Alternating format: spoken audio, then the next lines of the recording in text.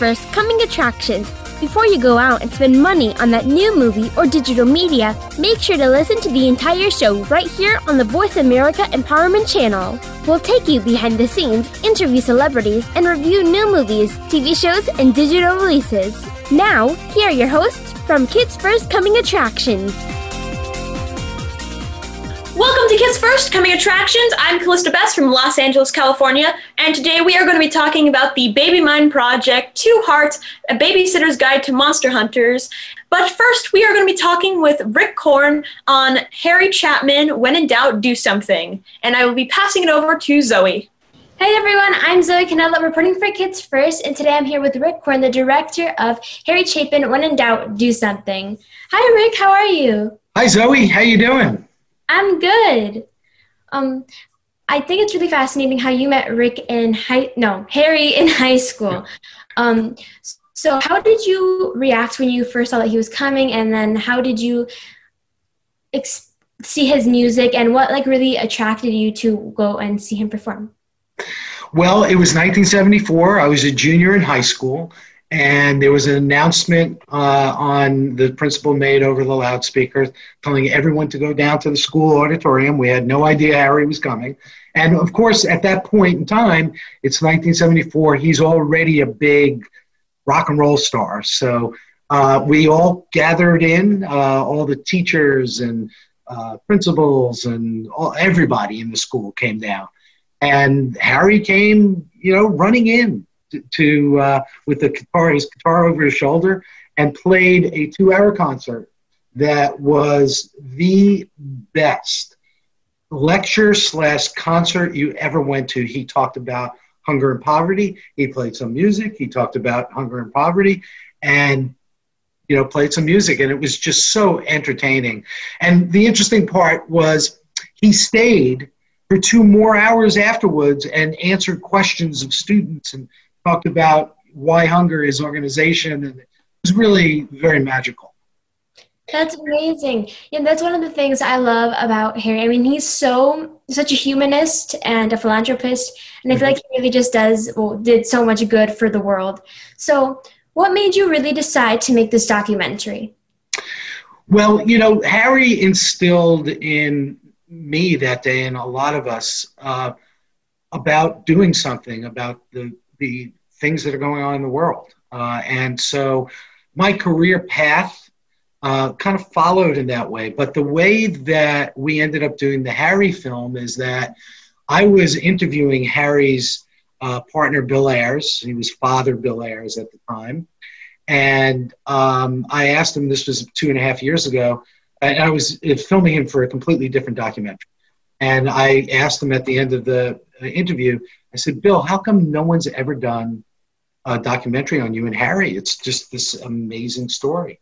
And he said, I don't know, why don't you do it?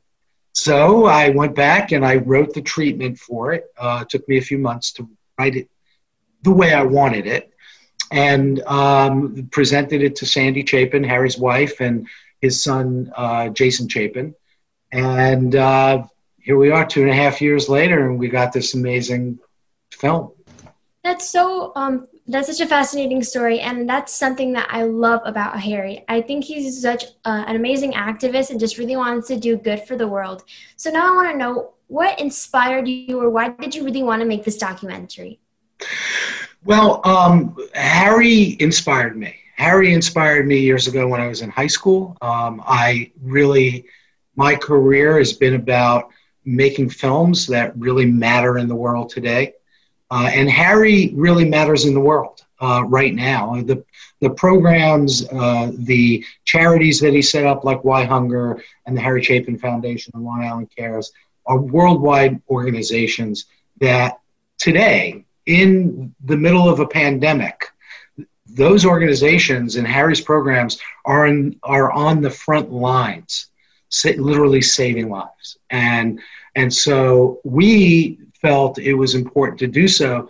But the way that we got around to doing it is that I was interviewing his partner who started Why Hunger, Father Bill Ayers, and we asked him at the end of an interview that we were doing on another documentary, why hasn't anyone done a documentary on you and Harry? And he said, I don't know, why don't you do it? And so we wrote the treatment, and I would not be that interested in doing a documentary on a singer-songwriter that is the typical story, big career, drugs, alcohol, whatever, and their lives or careers crash, and that tends to be the bulk of the stories. With Harry was addicted to activism. He was addicted to giving back. He truly wanted to change the world. Particularly, hunger and poverty was his main cause, but he helped in so many different ways. Women's rights. It wasn't called climate change then, but he called it ecology, right? But, all the things that are an outgrowth of hunger and poverty. Women, equal rights for women is a great example of that. Women are paid less than men, and women have the same issues. They have to feed their families. They have to take care of their kids. They've got to school their kids. And the fact that women are not paid equal to men, really contributes to hunger and poverty. And those are the things that really concerned him back in the 70s that are so relevant today. That's one of the things I really, really loved about this documentary, because I actually had no idea about this, which I think that's a good thing, because it's a good eye-opener for new generations, and also a refresher for people who already knew Harry and his songs. So I think that's such an amazing thing. You're listening to Kids First Coming Attractions. Today we are talking about the Baby Mind Project, Two Hearts, a Babysitter's Guide to Monster Hunting. And right now we are going to be continuing Zoe's interview with Rick Korn. So I also want to know, because this is a documentary, so was it difficult to get access to all the footage that you used? Well, we were very fortunate. The Chapins, who are our partners on the film, the Chapins have an office in Long Island called the Chapin office. And in that office, they have a closet, a gigantic closet, full of interviews that Harry did and concerts that he did and everything you can possibly think of. So we were very fortunate, and it was all in pretty good shape. We had to digitize it all. And we found things in there and music in there that even the family didn't know existed. So it was amazing. I will tell you, however, there were two really disappointing things that we didn't get. One was there was a TV show back in the day called The Johnny Carson Show. It is The Tonight Show, which is what Colbert hosts today. But Johnny did a show with Harry. It was the first time Harry was on the air. And he did a song called Taxi, which ended up becoming a big hit. And it was the highest rated Johnny Carson show ever. And that show is the only Johnny Carson show out of all the Johnny Carson shows we have, and we have all of Harry's appearances on Johnny Carson, that no longer exists. It was, back in the day, NBC would film over shows. And that was one of the shows that they filmed over, so we didn't have that. The other thing that we didn't have is Harry hired a gentleman to do a documentary on him back in 1980. And that footage was destroyed in a warehouse fire. Oh, but we have like 15 minutes of that footage, which we have in the film, but the rest of it was gone, unfortunately. So, but yeah, it's difficult. Whenever you do a documentary, the most difficult thing is to find the relevant footage, particularly if it's someone that is no longer alive, because that becomes the soundtrack of the film. It becomes the voiceover of the film. And if you don't have a lot of it, it makes it very difficult. But we were blessed. We did have a good amount. Didn't have everything I wanted, but we made it work. Yeah, that's really unfortunate about the warehouse and everything. But I think the footage that you did use, everything turned out great. And now I kind of want to talk about the songs and the song choices. So everyone knows Cats in a Cradle, the iconic song. And Harry, I feel like he really has the power to tell stories with his songs and really connect people. So why did you choose the songs, or why did you choose specific songs to use in the documentary? That's actually a really great question, because the most difficult thing for a director is marrying the right song with the right moment. For me, I select songs not necessarily where lyrically it has to fit exactly to the scene that you're creating, but it has to elicit the kind of emotion. It certainly helps if, you know, the lyrics fit the scene, but it's really about the emotion that you get out of a song that makes you feel what Harry or another person is saying in the film. We used 52 of Harry's songs in the film, and we used some of them more than once. Remember When the Music we used a number of times because it fit a number of different scenes. It fit a scene early in the film when he and his brothers kind of broke up. His brothers threw him out of the band. It fit after Harry died, and it fit later in the film because Bruce Springsteen does it. And Bruce makes every song great, right? So we used that song more than once. And Harry did not write a lot of protest songs. You would think, you know, someone that was such an activist and so philanthropic that there would be more protest songs. And there really wasn't until late in his career. But there was one song that was never recorded. The family had never heard it before. And it looks terrible in the film because it was barely video, but the song is amazing, and it's called Cry for My Country. And it was never recorded. Harry wrote the song specifically for the TV show he was on, which was a news program, and it was about, this is back in the 70s, and the economy was horrible, and manufacturing jobs were going away, and so the program was about that, and he wrote this song, Cry for My Country, and it is by far my favorite song in the film. And not just because I love the song and the way it's performed, but it's a song that fits in the world today. So it's one of these Harry songs that is really timeless. Yeah, well, I bet if the song was released, it would be a really big hit. But thank you so much for talking with me. And with this amazing documentary comes with so many amazing stories. So everyone watching this should definitely go watch Harry Chapin. When in doubt, do something. Thank you, Zoe. You're great. Thank you. That was my interview with Rick Korn. I had such an amazing time talking to him. And with this amazing documentary comes lots of fascinating stories. And check out Harry Chapin, When in Doubt, Do Something in theaters October 16th. Bye! Let's take a break. I'm Calista B from Los Angeles, California, and you're listening to Kids First Coming Attractions. Today's show is sponsored by Rainbow Rangers, Rangers to the Rescue. Become our friend on Facebook. Post your thoughts about our shows and network on our timeline. Visit facebook.com/Voice America. To become a Kids First film critic, visit our website to find out when the next audition takes place. We hold auditions throughout the year and are always looking for kids ages 8 to 18 that love movies, love talking about movies, and love the chance to meet the talent that works on movies. We invite kids who live in or near any major city in the US, Canada, or the UK. This summer, join us at our Kids First Film Critic Boot Camp at Temple University, where you can learn how to critique films, how to interview celebrities, and how to set up a home studio for next to nothing. For more info, visit www.kidsfirst.org. Think you have what it takes to become a Kids First film critic? Register to audition and give yourself a chance to join the entertainment business as a young entertainment reporter. Hurry! Our auditions take place the first Saturday of the month via Skype. Help us help other kids make smart decisions about the movies they choose. At Kids First, we believe that smart kids make smart consumers.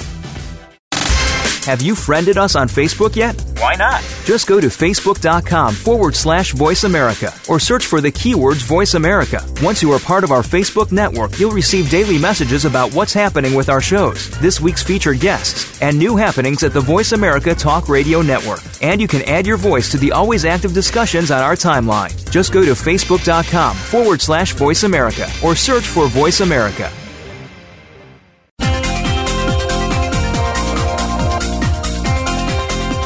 You are tuned into Kids First Coming Attractions on the Voice America Empowerment Channel. Shh! Turn your phone off. Another film review or celebrity interview is coming up.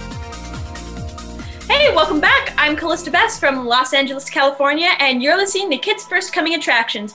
We have been talking about Harry Chapman, and next we will be talking with David Shipman, who is the creator of the Baby Mind Project. How are you today, David? I'm great. Thank you so much for having me. How are you? I'm good as well. Good. Now, to start off, can you maybe give us a little bit of a description of what the Baby Mind Project is? Sure. Yeah. So the Baby Mind Project is a wonderful collaboration of music that sends the message that you're safe, you're brave, and you're not alone.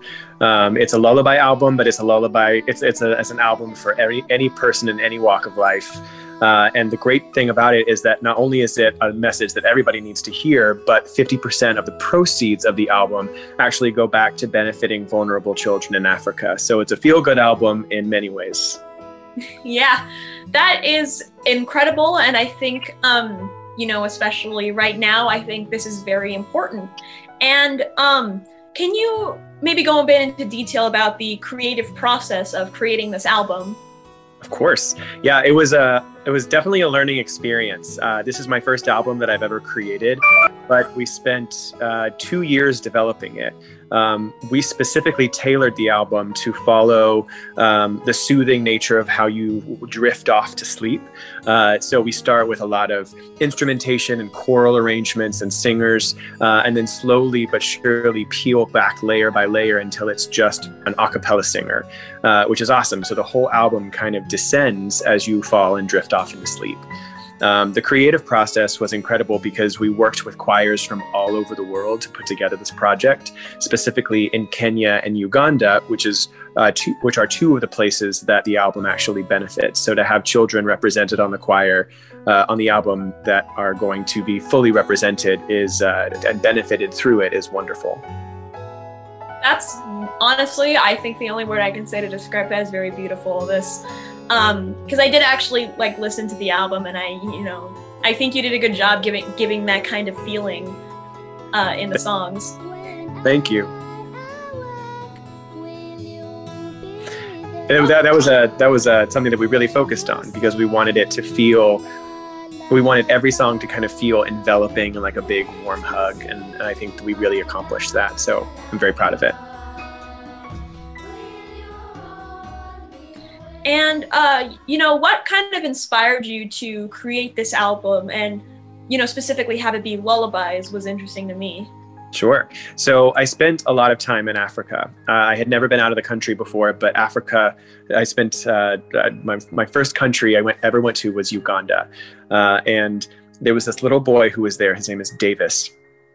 And I met Davis within my first several days of being in Uganda. And I went by myself. I didn't go with a team. I just went because I had an urge to go.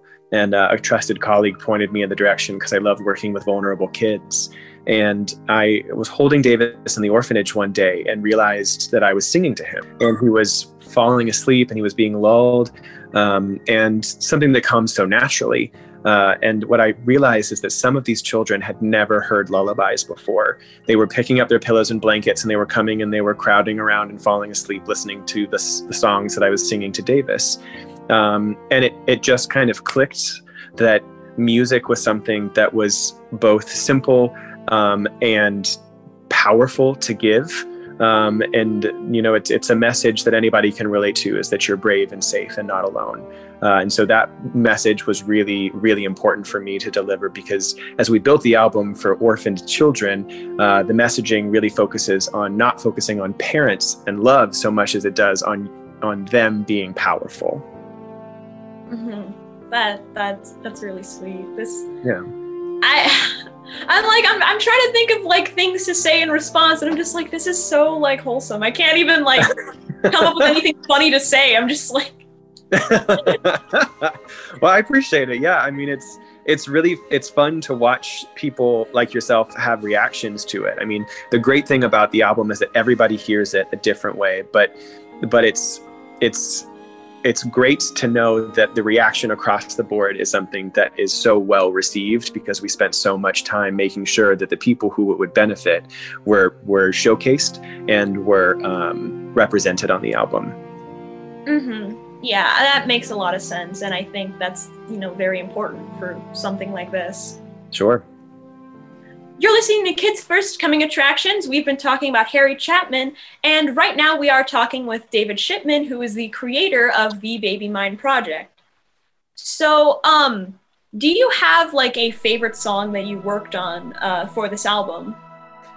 So I have two favorite songs. I mean, they're all my favorite songs. I have to say that. No, they're all incredible songs, but I specifically have two that are my favorite, and they're the first track on the album and the last track. The first track, it opens with a child singing, an African child singing, "Who Will Sing My Lullaby?" And there's this really warm, enveloping response. And the first lyric you hear any singer sing on the album is "Be brave, little one." And that's a message that carries throughout the rest of the track and the rest of the album. And then I mentioned earlier that we followed this natural progression. And so the first song is really full. There's this African children's choir. It's really beautiful and resonant and full. And then my second favorite is the very last song, which is the exact opposite. Baby mine, don't you cry. I have a fun little story that I haven't told anyone yet. And that's that when we were in the studio, we were recording everything, and I recorded Baby Mine, which is the title track on the album, the first day. And it was great, but it just didn't sit right. And so the very last day that we were in the recording studio, I had them turn off all the lights in the studio, and I took off my sweatshirt and I like my hoodie, and I cradled it like a child, and I sat on the floor. And I sang it like I was singing to an orphaned child in Africa. And that's the take that we used. And so I had this wonderful vision of who it was going to be benefiting and how it was going to be, received. And so it was really wonderful to have that moment of just being honest and real and singing like you would to a child falling asleep in a nursery.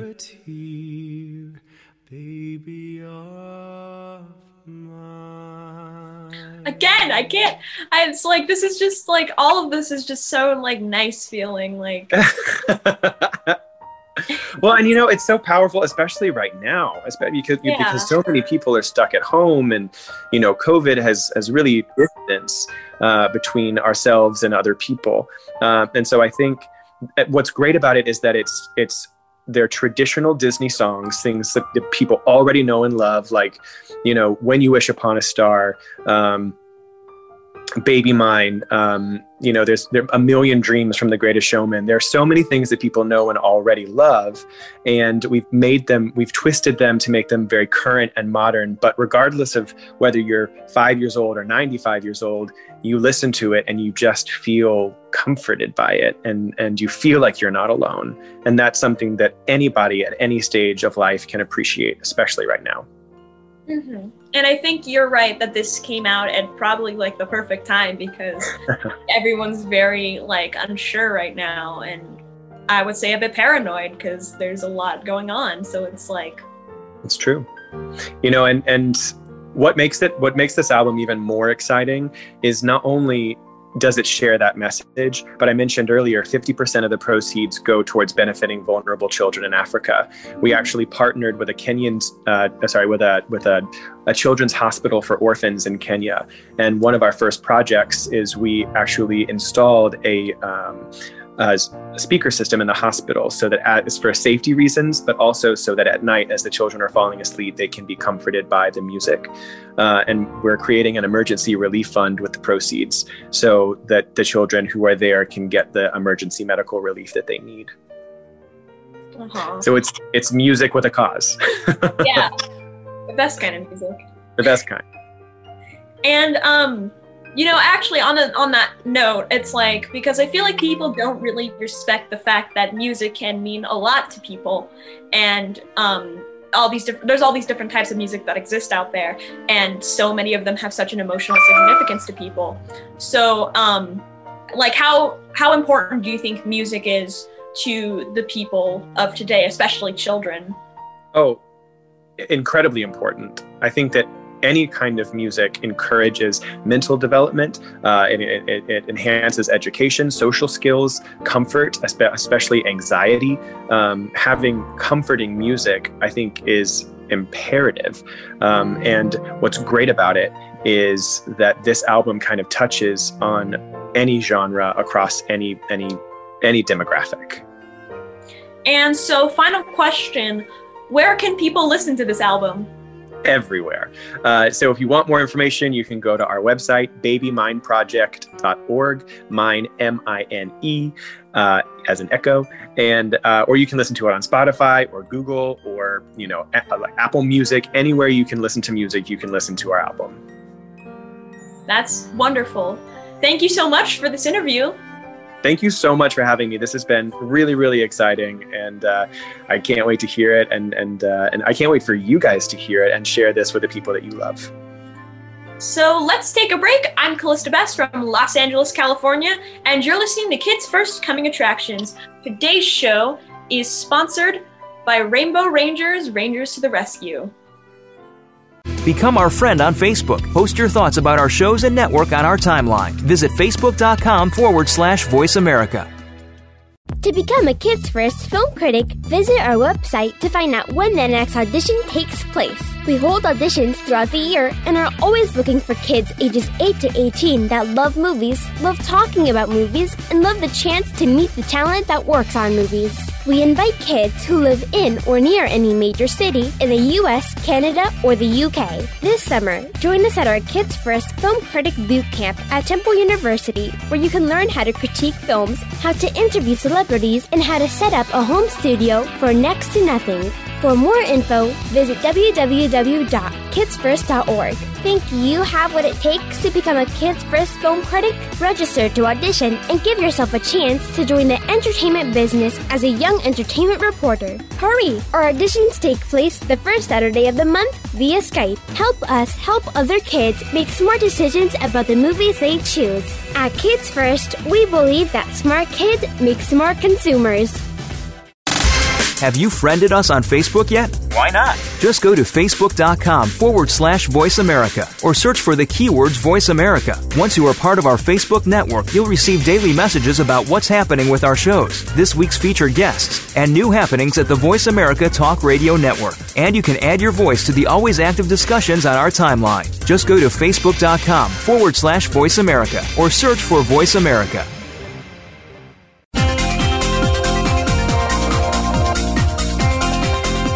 You are tuned into Kids First Coming Attractions on the Voice America Empowerment Channel. Shh! Turn your phone off. Another film review or celebrity interview is coming up.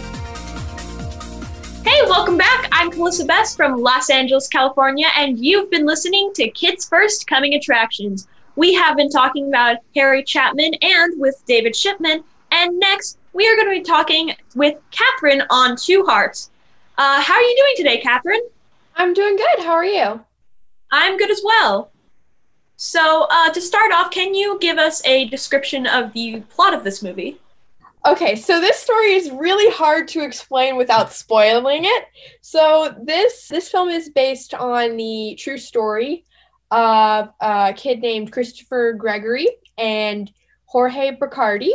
It takes place in 2 different decades, 2 different cultures, 2 different ages, and 2 different romances. And so they have pretty much nothing in common, and yet their lives intertwine at the end because they have a profound connection, which you'll have to see when you watch Two Hearts. Well, that sounds interesting. How does that work, having them intertwined? Is it basically like both of their plots happen at the same time, or like? So for Jorge's story, it starts out a little bit earlier than Christopher. So it's like Jorge falls in love, and then later Christopher falls in love, but then their lives kind of intertwine. So it just kind of goes back and forth between the times, and then it'll eventually come together to the same time. Okay. Because the way you worded it, I was like, this sounds intriguing. I was like, I don't know. There's just the idea of having like two characters who are like sort of connected in a way that's just always been fascinating to me. I don't really know why. It's really fascinating. Mm-hmm. So, how are the characters in this film?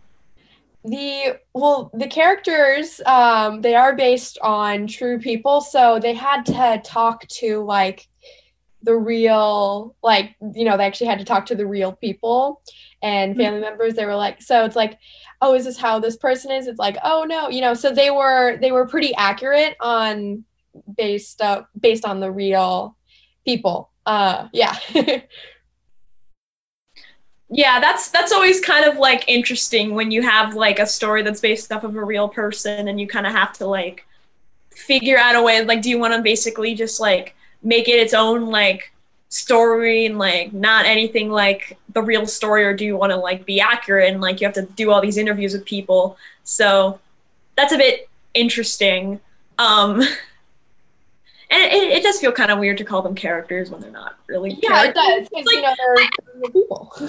Yeah, it's like I have this problem whenever I have some kind of like historical fiction thing. It's like, do I say characters or like what? Yeah. Did you do any research on the actual story? And if so, how would you say this film did in terms of adapting it? I did do some research because it was very interesting. Like, you kind of had to do research, I feel like. And I was just also interested in, like, I'm like, oh, what do they look like in real life? Or how close were they to this and that?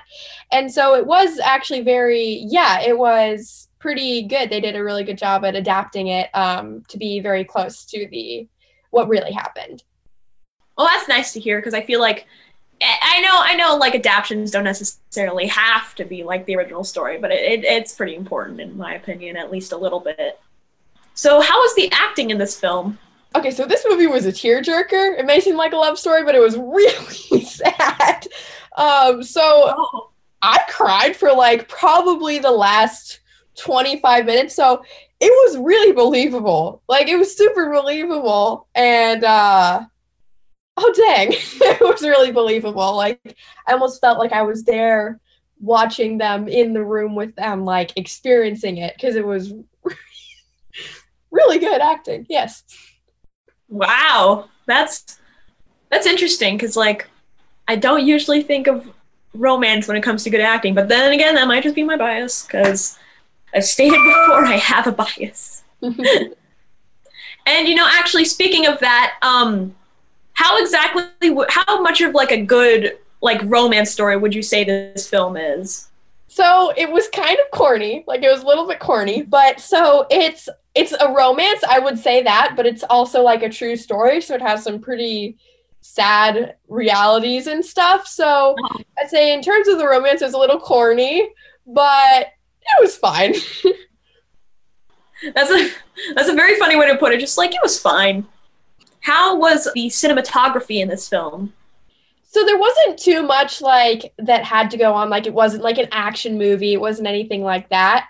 So it was pretty good. Like, it was just what I would have expected from the movie. So nothing greater, nothing lesser. It was just good. Mm-hmm. Yeah, it was pretty average. And so, final question, what star rating and age rating would you give this film? So I give it a 4 out of 5 stars. I did enjoy it because it's very relatable. And I recommend it for ages 11 to 18 because it's kind of harsh. Harsh. All right, well, you're listening to Kids First Coming Attractions. We have been talking about Harry Chapman and with David Shipman, and next we are going to be talking with Ethan and Tiana about a babysitter's guide to monster hunting. So, to start off, Ethan, can you give me a basic plot synopsis of this film? So, it's a very funny movie, first of all, and it's about how a girl named Kelly was attacked by monsters when sleeping in her bed. So it kind of fast forwards to when she's older and she's in school and she wants to go to a party with her friend because her crush is going to be at the party. So she has to babysit instead of going to the party. So she's kind of upset about that. So she goes babysitting and she meets a kid who has the same nightmares and monsters that attack her, like when she was a kid. So then the monsters attacked him, and then she had to call for help, but the police didn't believe her because who would believe someone who's saying a monster took my babysitting kid? So then some girl named Liz came, like a full-on, I don't know, she looked like a battle lord, and she was like, I've known what these monsters are. Wow, that sounds very interesting. And yeah, it kind of is. Well, especially right now, considering it's almost Halloween, and I'm very excited about that. So, Tiana, how are the characters in this film? I feel like all the characters are amazing. They have great talent that play them. And I feel like I love that they have all of their own unique skills. Like Kelly, she's really good at math. Liz, she's just like a real leader, and she's very on task and focused. And then even all the other characters, like Curtis Critter, he's like really good with the potions and the gadgets. I just feel like they are all so great. Well, that's nice to hear. Ethan, who would you say was your favorite character in this film? I really love Kelly, played by Tamara Smart, because it's really cool how it's kind of like from her perspective. So at some parts, like Tiana was saying, is that when she does math, it kind of like calculates it, like it kind of shows like what she's thinking in her head, and she would do things in like 2 seconds. So it was like really funny and like cool to see how each person had their own personality, but I'd have to say Kelly was my favorite. And that's nice to hear. Tiana, the same question. Who would you say was your favorite character? That is a hard one. I loved all the characters. I think my favorite character would have to be Liz LaRue, because she is she's very strong and powerful, and I feel like she's just very into it, and she's just very on task. And I really love how, like, even though you think she's someone who like doesn't really have fun with it, because when you see her inside the film, she's just always serious and like not really having fun, but we know that she's someone who, like, even though she looks like she's not having fun, this is what she knows needs to be done. Mm-hmm. And that's nice to hear. And Ethan, what was your opinion on the acting in this film? I loved it so much. I forgot. I don't think anyone was mentioned. I forgot his name. It was the little boy that she was babysitting. I really loved how funny he was to be very little. Like, like at some parts they would say like, "Oh, I think we need to do this," and you'd be like, "No, duh," and it'd be so funny. Like, I think his name was Jacob. Mm-hmm. I thought that was really funny of him. Mm-hmm. So you would say he was your favorite actor in this film? It's still Kelly because of like the math, but I would say he really did good at acting. Like, he's so good to be like at his age. I think he should be a professional actor. Wow, that's very like big praise. Yeah, because he was like so funny in this film. Like, he can be like either a comedian or an actor. Or it was really funny. I loved Jacob. And you've mentioned the comedy a few times now. Tiana, would you say you agree with Ethan and you also like the comedy in this film? Yes, I would. And it's like a very great mix of funny, but then there is also some scary in there, which I love. And that's also what makes it a great family movie, just in time for Halloween. Mm-hmm. Yeah, that's right, because Halloween is next week, I believe, which, wow, that's a bit surprising. And, actually, speaking of Halloween, Ethan, would you say that this is a good Halloween film, maybe a new classic? Yeah, I think it'd be really enjoyable for kids because it's kind of like Tiana was saying, it's a mix of like Halloween and funny at the same time, and I think kids would really love this because the way the actors portrayed, like the way they would make their jokes, it was kind of like, I think kids would really enjoy this. Mm-hmm. And so, final question, Tiana, what age rating and star rating would you give this film? I would give this film probably like Maybe an 8 and up. I feel like it's something that the whole family can enjoy. Maybe not for like younger kids, because they might find certain things like the Grand Guignol and all the creepy things really scary. Maybe give them nightmares or something. But I feel like for kind of older kids and adults, it's something that they should definitely watch. And if they haven't already watched it, make sure that you do. And so, thank you guys both for talking to me about this film. Thank you for having me. Yes, thank you. Of course. Let's take a break. I'm Calista B from Los Angeles, California, and you're listening to Kids First Coming Attractions. Today's show is sponsored by Rainbow Rangers, Rangers to the Rescue. Become our friend on Facebook. Post your thoughts about our shows and network on our timeline. Visit facebook.com/Voice America. To become a Kids First film critic, visit our website to find out when the next audition takes place. We hold auditions throughout the year and are always looking for kids ages 8 to 18 that love movies, love talking about movies, and love the chance to meet the talent that works on movies. We invite kids who live in or near any major city in the US, Canada, or the UK. This summer, join us at our Kids First Film Critic Boot Camp at Temple University, where you can learn how to critique films, how to interview celebrities, and how to set up a home studio for next to nothing. For more info, visit www.kidsfirst.org. Think you have what it takes to become a Kids First film critic? Register to audition and give yourself a chance to join the entertainment business as a young entertainment reporter. Hurry! Our auditions take place the first Saturday of the month via Skype. Help us help other kids make smart decisions about the movies they choose. At Kids First, we believe that smart kids make smart consumers.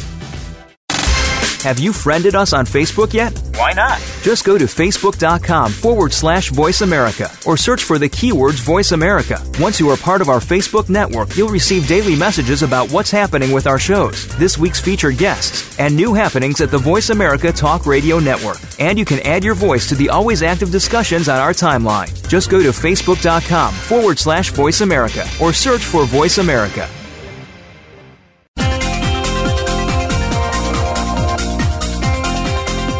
You are tuned into Kids First Coming Attractions on the Voice America Empowerment Channel. Shh! Turn your phone off. Another film review or celebrity interview is coming up. Hey, welcome back. I'm Calista B from Los Angeles, California, and you're listening to Kids First Coming Attractions.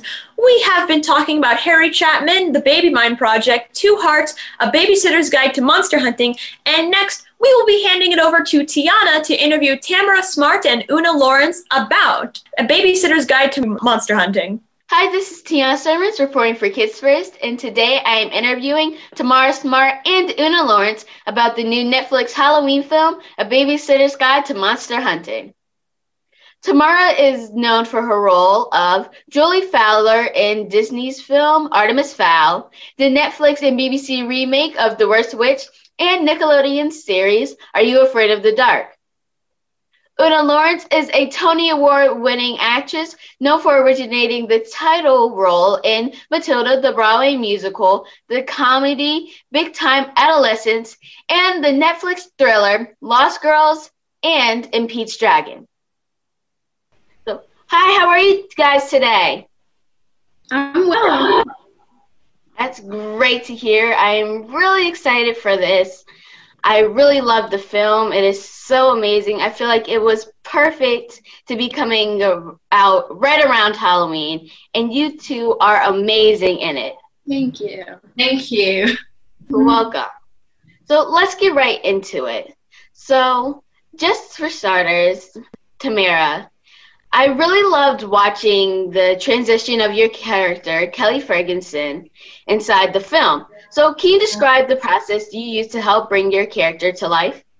Yeah, of course. I think that for me and for Rachel, we really wanted the audience to see the real transition between Kelly at the start of the movie and Kelly at the end of the movie. We wanted her to start as just being a very sort of little girl who is afraid of the world and is being bullied, to transitioning into this confident young woman who is ready to take on the world with Liz LaRue. And yeah, I think it was hard at the start, sort of having to start as someone very shy and sort of gaining the confidence within the shooting time. But I think hopefully we did it really, really well. And I thank Rachel because she had some really amazing pointers on how to sort of change just tiny little characteristics to make me seem more confident or more shy. Yeah, and you portrayed your character really well. Thank you. Yeah. And so another question for you also is that there were a lot of incredible visual effects, and it was really cool getting to watching the scenes with the toadies and where you guys were fighting them off. And so how was it shooting scenes with them, especially with them being visual effects? So it was pretty hard. We had an amazing actor, his name was Landon, who sort of stood in for the toady in some of the moving scenes, or if we needed someone under something moving around so they didn't have to edit it. But to be honest, it could go from being a tennis ball to a real life statue of a toady to a cross made with tape to a person just standing in for it. It could literally be 100 different things, including Landon in a full spandex unitard, which was fully green, which is absolutely hilarious. Wow. Yeah, it was pretty hard trying to imagine things that were there, but it's obviously all part of the job, and it just gets more fun because it's just running from nothing. Yeah, that's really cool. And it's like really creative, though that does seem pretty hard. Yeah. So now going to Oona. So another visual effect was the Babysitter's Guidebook, and I know a lot of work went into creating it. How important was that guidebook to the babysitters? Oh, I mean, they're incredibly important. It's how they log all of the different monsters that exist and that they have to protect kids from. So yeah, incredibly important. It was crazy. On set, it really did look like magic. Like in the scene where like the book opens by itself, it literally looked like magic. Like you couldn't even tell that there was anything controlling it or anything like that. But yeah, they did it so well. It really looks as ancient as the book really is. It really does. And I really bet that book was so important because that had everything that they needed. Everything. Well, one of my favorite things to see in the movie was the girl empowerment. And it was such a huge element of the film. So still over on Oona, how do you personally relate to girl empowerment? I mean, I think every day, it being able to go out into the world and feel empowered in a very patriarchal society is super important to have characters on screen, and women and girls that really represent the audience that is watching. It's incredible, and I think that all of the lead women in our movie have they all reflect values that are just so important, and it's just so cool to see so many strong women and actresses and characters represented on screen. It really is. Yes. So, Tamara, sometimes kids have a tough time fitting in and finding good role models. So how do you feel about the role models in the movie being monster hunting girls instead of normie girls? Yeah, I think it's super important that we have lots of women, but also men, as these badass babysitters who, kick monsters' butt. And I love the female empowerment, and it's such a good advocate for showing kids, young women, that they have a voice. And I love that they all work together to, make change, beat the Grand Guignol, find Jacob. I just love watching that transition of all of them gaining that confidence and grouping together just to find an end goal. It's really inspiring and empowering for not only girls, but kids of all generations. Yeah, it's been amazing to be part of that. You're listening to Kids First Coming Attractions. Today we have been talking about Harry Chapman, the Baby Mind Project, 2 Hearts, and A Babysitter's Guide to Monster Hunting. And right now we are going to be continuing Tiana's interview with Tamara Smart and Oona Laurence. So, the members of the Secret Society of Babysitters make an incredible team. And teamwork was another thing that was really big inside this film. So, Tamara, why do you think characters work so well together in the film, even though they have different personalities and their own unique skill sets? I think that the way that we set up the babysitters and the way that we set up how Kelly is, they've all got these different talents that when you put them together, they become this unbreakable force to be reckoned with. Just the same way how Liz is protective and she's sort of a fighter, to the way that Berna is, the technical genius, to all the other babysitters who have their own skills. And when we put them together, we can do anything. And I think it was really important in our movie to sort of highlight each of our strengths and put them together to, beat the grand guignol. And I love that at the start of the movie, Kelly's not really, people don't really accept her talent of maths and they just sort of make fun of her for being a nerd. But when she joins the babysitters, it's a power, it's a strength, it's not a weakness, it's not something you should be ashamed of, it's accepted and loved. Yes, I agree, because every unique talent has a purpose. Yes. So now switching back to Oona, there are a lot of spectacular stunts in this film, and I know that you have a background in using harnesses. How involved were you in executing the stunts, and did you do a lot yourself, or did you have a stunt double? So I did have a stunt double. So my stunt double was Taryn Roberts, shout out Taryn, and she was incredible. I mean, she has a background in a lot of motorcycle stuff, so that was great, obviously. And so she did most of it. I think just for liability reasons, we couldn't really do it. We're not professional stunt women, so. But yeah, I got to do a couple. There's a scene in the movie where I have a combat scene, and I got to do a bunch of cool fan kicks in the air, and just stuff like that. And then there's another scene where me and Kelly are looking for Jacob, and one of the locations that we go to has this huge ball pit, and I know I got to jump in that a lot. So those were probably the biggest stunts that I did, but they were fun nonetheless. Yeah, the stunts were so just amazing. Thank you. Well, though, that was all the time we had. Thank you so much for your time. This was so much fun.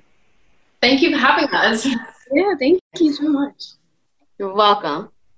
This is Tiana reporting for Kids First. Be sure to like and subscribe to our channel so you don't miss my next interview or the review of my terrific team members. And look out for A Babysitter's Guide to Monster Hunting on Netflix. Bye-bye. Thank you so much for joining us. You have been listening to Kids First Coming Attractions. To watch our latest reviews of the latest films, DVDs, TV shows, music, and apps, and to learn how you can join our Kids First Film Critics team, go to www.kidsfirst.org. Be sure to check out our YouTube channel and look for our reviews on Press for Kids, kidsworlds.com, and Kidsville News. This show is produced by the Coalition for Quality Children's Media for Voice America and iHeartRadio. Today's show is sponsored by Rainbow Rangers, Rangers to the Rescue. I'm Calista B from Los Angeles, California. Thank you for listening. Bye-bye.